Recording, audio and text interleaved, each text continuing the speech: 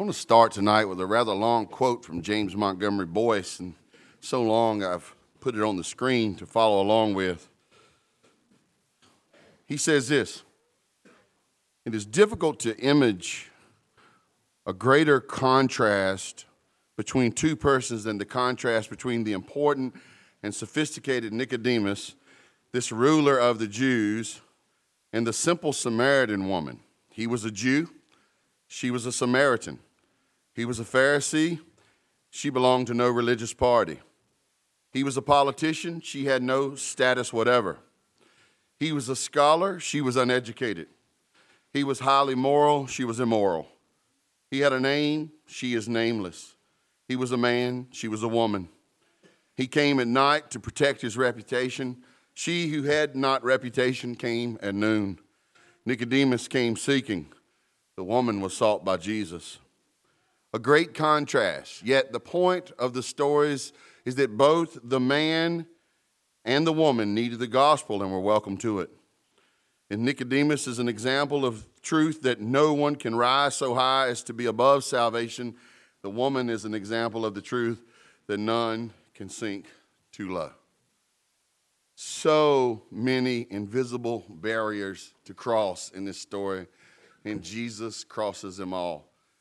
I say invisible because there's no wall standing there. There's no plexiglass. There's no hedge there that one can see, but they're definitely there. The fact that a Jew talks to a Samaritan is huge. I don't even know what the answer would be today, but could you imagine one of you guys approaching a jihadist, not just a Muslim, but someone who wanted to blow your house up? Could you imagine a time where a man couldn't walk up to a woman and just start talking to him? That seems strange to us, but I'm here to tell you there's still places in the world where men don't just walk up and talk to a woman they don't know.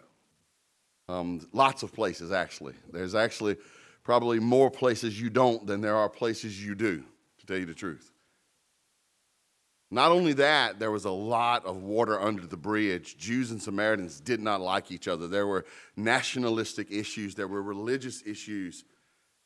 And all of these were real barriers. They maybe weren't seen, but there were ones that Jesus just stepped through and met with this woman.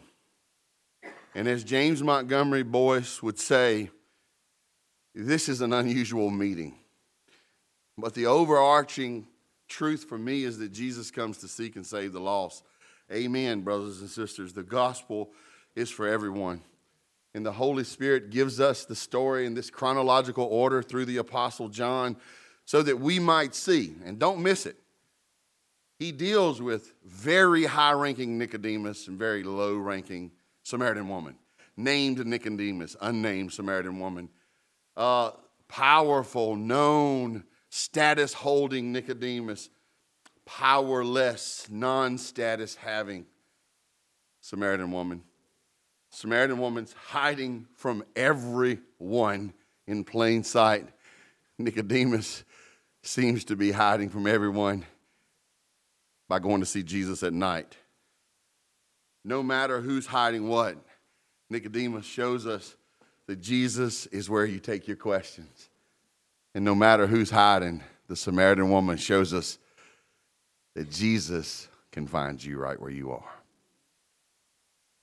Let's look at a very long passage. I joked on Facebook earlier this week, when I say how many verses I'm going to read, people are going to start ordering pizza right away. Like, be knocks at the door for delivery here in a few minutes. But don't worry. I'm going to read a very long passage because I believe the whole story needs to get seen tonight and make some big points, and then send everybody out in due course. John chapter 4, beginning at verse number 1. Now, when Jesus learned that the Pharisees had heard that Jesus was making and baptizing more disciples than John, although Jesus himself did not baptize, but only his disciples, he left Judea and departed again for Galilee. And he had to pass through Samaria. So he came to a town of Samaria called Sychar, near the field that Jacob had given to his son Joseph. Jacob's well was there. So Jesus, wearied as he was from his journey, was sitting beside the well. It was about the 6th hour. A woman from Samaria came to draw water. Jesus said to her, "Give me a drink," for his disciples had gone away into the city to go to Bojangles.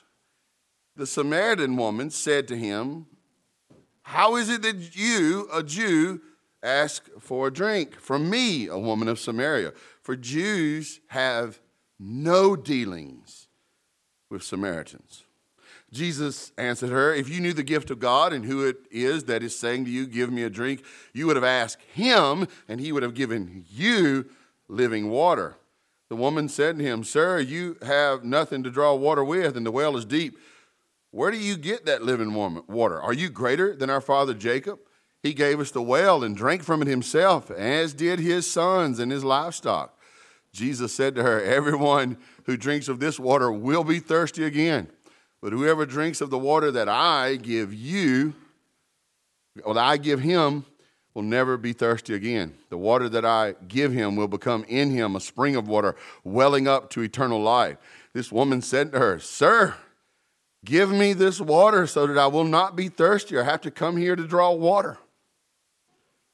Jesus said to her, "Go, call your husband and come here." The woman answered him, "I have no husband." Jesus said to her, "You are right in saying, 'I have no husband.' For you have had," how many, church? 5 husbands. "And the one you have is not your husband. What you have said is true." The woman said to him, "Sir, I perceive that you are a prophet. Our fathers worshipped on this mountain, but you say that in Jerusalem is the place where people ought to worship." Jesus said to her, "Woman, believe me, the hour is coming when neither on this mountain nor in Jerusalem will you worship the Father. You worship what you do not know. We worship what we know, for salvation is from the Jews.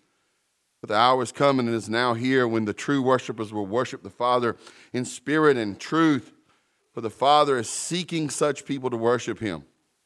God is spirit, and those who worship him must worship in spirit and truth." The woman said to him, "I know that Messiah is coming, he who is called the Christ. When he comes, he will tell us all things." Jesus said to her, "I who speak to you am he." Just then his disciples came back. They marveled that he was talking with a woman, but no one said, "What do you seek?" or "Why are you talking with her?" So the woman left her water jar and went away into town and said to the people, "Come, see a man who told me all that I ever did. Can this be the Christ?" They went out of the town and were coming to him. Meanwhile, the disciples were urging him, "Rabbi, eat." But he said to them, "I have food to eat that you do not know about." So the disciples said to one another, "Did someone bring him Arby's?" Seriously. "Has anyone brought him something to eat?" Jesus said to them, "My food is to do the will of him who sent me and to accomplish his work. Do you not say that there are yet 4 months, then comes the harvest? Look, I tell you, lift up your eyes and see that the fields are white for harvest. Already the one who reaps is receiving wages and gathering fruit for eternal life, so that the sower and reaper may rejoice together. For here the saying holds true, one sows and another reaps. I sent you to reap that for which you did not labor. Others have labored, and you have entered into their labor." Many Samaritans from that town believed in him because of the woman's testimony. "He told me all that I ever did." So when the Samaritans came to him, they asked him to stay with them, and he stayed there 2 days, and many more believed because of his word. They said to the woman, "It is no longer because of what you said that we believe, for we have heard for ourselves, and we know that this is indeed the Savior of the," church, "world." After the 2 days, he departed for Galilee. But Jesus himself had testified that a prophet has no honor in his own hometown. So when he came to Galilee, the Galileans welcomed him, having seen all that he had done in Jerusalem at the feast, for they too had gone to the feast. Father, as we open this long passage, reveal things to us that we could not divine on our own. Help us to see our Savior willing to save, our Lord willing to sanctify, our Master willing to lead. God, help us in this moment to draw near to Jesus. In Christ we pray, amen and amen. Some big thoughts. And you might want to take notes because you'll want to discuss these things vigorously during Life Together this week. Some of you who have that habit, and some of you are going to brave a Life Together group for the first time this week. I just know it. I just know it. Big idea number one. And I'm going to give you guys some S words. They're not in your notes. I'm going to give you guys some S words with every one of these big points to help you grasp hold to how big of a big deal this story really is. First big idea, this is a story of sovereign providential pursuit. Sovereign providential pursuit. In other words, if I were to characterize this in one word, I would say this is a story of somebody being seen. Being seen. Now, geography is an important factor in this story, okay? Like I have a map up here. You may have this map in your Bible. You may not. But this is an important map. I know it's kind of small, so I'll just talk about the colors. You might say to, what is to your right, that, I think it's to your right. No, your left. That big brown part we might say is Judea. And you see right above it, the blue part, that's Samaria. And then above that, I don't know what color to call that, the more sand color, the sandier sand. That would be Galilee. Now, Jews thought about this in people groups. The Romans thought about it in departments. And so you might say Jesus was leaving. He was leaving the area of Bethany. He was leaving the area of Jericho or the Red Sea. The Jordan River above that. And you might say he had to pass through Samaria to get to Galilee. But frankly, it's not true. It's not true. Is it probably the shortest route to where he was headed? Yes. But did he have to? No. This is a story of geography, but geography isn't the point. Why did he have to pass through there? He had to pass through there because he had to meet this woman. He was searching for her. He was seeking for her. Just as Luke chapter 19, verse number 10 says, he came to seek and to save the lost. He was pursuing this woman. He was pursuing this woman, and he was pursuing his village. He was pursuing this people group. He was leading them to salvation so that he might raise up missionaries and pastors and elders and deacons from among them, and they would reach their folks. Did he have to pass through? Yes, he had to pass through. You know why he had to pass through? Because in his providence, he was after a soul, and through his sovereignty, he was moving time and space and every circumstance so that he sat at a well to meet a woman. This woman comes to the well. All she's looking for is water. She comes to the well looking for water. Jesus comes to the water looking for a woman. You know, there's so many things that we could talk about in these first 8 verses. But the real big point is all these details tell us the story, the sensible story from our viewpoint of how he met this woman. There's sometimes in the Bible these kind of could be deemed nonsensible stories. Like there's this guy in the book of Acts, and it seems like he's Star Trek style teleported from one place to the next. The Bible actually in the Greek, it even says he was transported. And what it does is it doesn't explain how the Spirit moved him, but what's real plain is the Spirit moved him. That's what all these details are doing. The Spirit of God is moving the Son of Man, who is the Son of God, to the place where God can encounter a person. Now, I don't know where your well might be or have been. My well was a living room, 108 Home Place, Roxborough, North Carolina, 27574. As I reached for a Coors Light, like a lightning bolt from heaven, stopped me and said, set that down and let's talk. And that was my well moment. He was breaking through all of my foolishness. He was exercising all of his sovereignty, working through all of his providence so that he could meet with me. If anybody has ever had a word from the living God, it's because he orchestrated it to meet with you. That's how he works. It's likely he's going to talk to somebody tonight. He talks to believers. I mean, if you're here, okay, let's just take a quick survey. You're clothed, basically in your right mind. Amen. You're generally well. Amen. If you came here, there's very little public transportation. It's likely You drove or rode with somebody, amen? We live in a relatively free nation, amen? Especially when it comes to travel. There's hardly anywhere in the world you can travel so far so easily as you can right here. So you could have been most anywhere, right? Or most nowhere.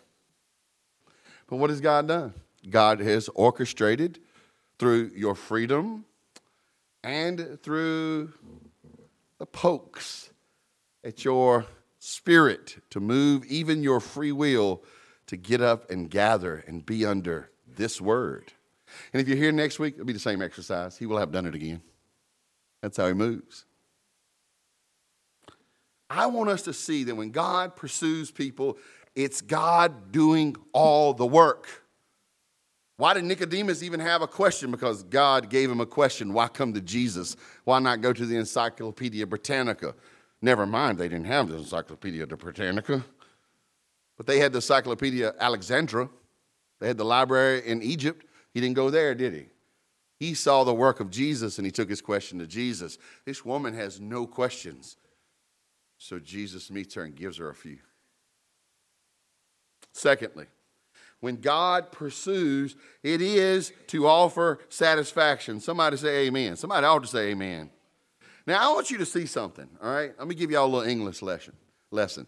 The word entendre is a French word. It means two things. So when we say double entendre, 2 times 2 is, thank you, Carson. He said it correctly, foe. Some of y'all said 4. It's 20, not 20. Well, for the sake of our grammatical ease, we'll say it's a double entendre. This lady has walked to the well like everyone in the village has to do. She's drawn water. She gets the water, and guess what she has to do? Walk it back home. How far does she live? We don't know. But Jesus says, and you can play with the Greek all day long. You don't need to. He says, lady, would you like running water? And she goes, well, you know, we've had this water a long time. I mean, it keeps springing up here, but I'd love running water.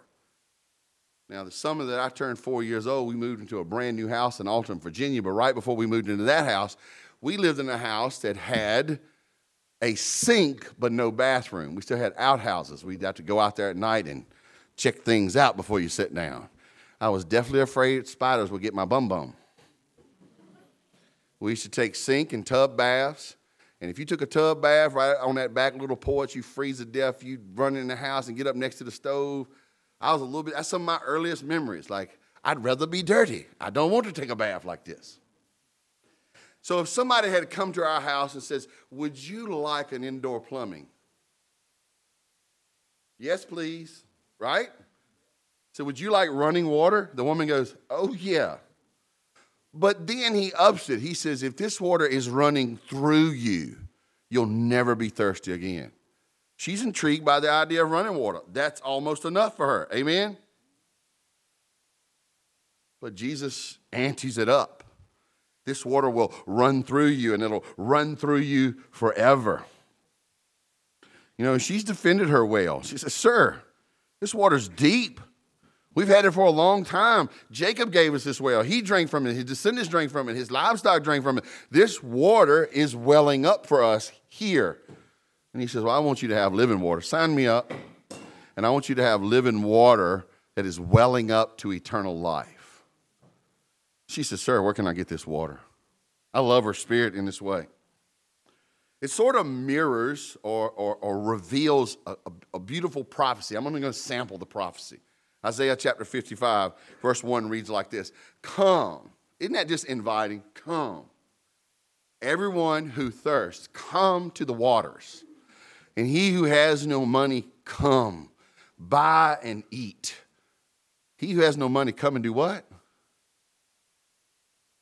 You know what they're inviting? Come and you pick out anything, no matter what it costs, I'll pay. Come, buy wine and milk without money and without price. You know, last week in our Life Together group, I wanted to make smoothie bowls for everybody. And it's, I don't know how everybody else does it. I just know how I do it. And, you know, I wanted to make sure I had enough ingredients. So I was texting my group. I was like, who's coming? And And people say they're coming, and some people never answer you, and you get angry with them, and you have to pray for your heart, and then you just try to guess count. You know what I mean by guess count? Because, you just want to have, I don't know how you guys feel, but I hate it when you do things and you're worried you'll run out. It's not that I'm worried about being embarrassed. I'm going to say something that night that's going to be way more embarrassing than running out of stuff. It said, I want to invite people and be gracious. I want to be able to say, you want some more? I don't want to say to anyone, you can't have any. And so we got the number, and then I says, well, someone is going to say, I didn't message you, but can I come? And sure enough, someone did. And when they said that, guess what I was able to say? No problem. Come on. And then extra people came, and then after we had eaten until our teeth were frozen, I was able to say, would anyone like seconds? And I don't know if you guys have ever eaten with David Solomon, but he's this big, but he can eat this big. So David had his first bowl, and it was exactly what you asked to be in it, right, David? And then I said, would you like more? He said, yes. I brought him a bowl. It had to weigh 3 pounds. It did. And he said, this is more than the first. And I said, man, yes. I want to tell you, this is the invitation. When you hear God say, come, he's not coming just to drip some water into your soul. He said, no, there's going to be water running through you, and it's never going to run out, and you'll never get thirsty again, and there'll always be enough of me, and you'll never outdo my graciousness. He tells this woman, it's like, baby, you got a dipper. I got a river.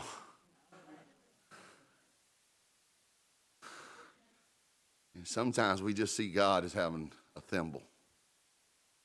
We don't even see him with the dipper. He's going, boys and girls, I got a river. And I don't want you just to live by it. I want it to live in you. That's his offer. No wonder, even if she don't understand, right?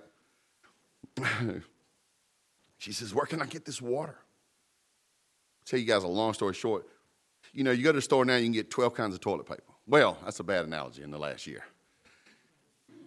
You can get 12 kinds of cheese, right? You can. I stand in front of the cheese door and just go, man, wow, which one? Now, some things it's no thinking. If it's not Duke's mayonnaise, stop what you're doing. Man, done turn Barbara spiritual up in here. She said, yes. Right. But, one thing that first time I went to Ukraine, I saw what it looked like to be where there was limited supply and few choices. It was, even though they had been some time out of communism, they were still suffering in their supply and market chain. Does that make sense to y'all? And one day I was walking by the store, and I just got my interpreter. I said, why is everybody in line? He says, there's something. I was like, what? He says, they don't know. But they have something. And so people see other people standing in line, they go, oh, yeah. Do you know Jesus is putting somebody at the front of this line, and he's going to use this woman to say she's getting something. What is she getting? I ain't sure, but I can tell she got it. And I want to get in this line. One of the problems in America with we as Christians is there's such a smorgasbord of things that are tempting to pursue to please us that we'll go try everything that's easy to reach and ignore the one that's reaching out to us. What he's offering is an offer to satisfy. Somebody knows it's coming, though. Here's the tough part. Okay, and what's the word there? Satisfaction. I want to give you an S word for every single one of these. What's that first S word? Seen. He saw her. His intention is to satisfy her. Here's your third S word. He must confront her sin. God's offer of satisfaction comes with his confrontation, desiring repentance. And I don't want anybody to mistake what I mean. God is going to get up in your business. I want to tell you something, and I don't mean to sound bad here, but without conviction of sin, there will be no conversion. The person who tells them that they come into the delight of the relief of salvation without experiencing the terror of confrontation, either they got a blessing that every true believer before them has not gotten, or it's a coming. Look at what he says to her. He says, go get your husband. She said, I ain't got one. He said, I know. You've had 5, and now you're shacked up. And all this willy-nilly divorcing, it ain't right. And this being shacked up ain't right. Seems kind of cruel that Jesus would just get in her face like that, doesn't it? You go, yeah, you ain't got no man. You shacked up like a trick right now. It's that strong. What he's saying is that strong. Michaela, you know what happens to them tricks, don't you? They always self-report. What does she do? She says, I ain't got no husband. She said, I know. Now, it may seem cruel, but it's like this. You go into the doctor and you say, I would have you be well. You'd be like, yes, me too. It says, so you have to start exercising and change your entire diet. You go, well, you know, being unwell isn't as bad as I imagined. I went and got my 50-year-old checkup. A week later, they called me and said, we'd like you to get a colonoscopy. Coloscopy. I said, I think I feel okay. We don't like dealing with the pain on the way to wellness. And if your 70, 80, 90, 100-year-old life understands its importance, what about your eternal soul? He confronts her sin because he loves her. He has clearly stated his purpose, that he came not to call the righteous but sinners. He came to call sinners. Richard Phillips said, no, it's actually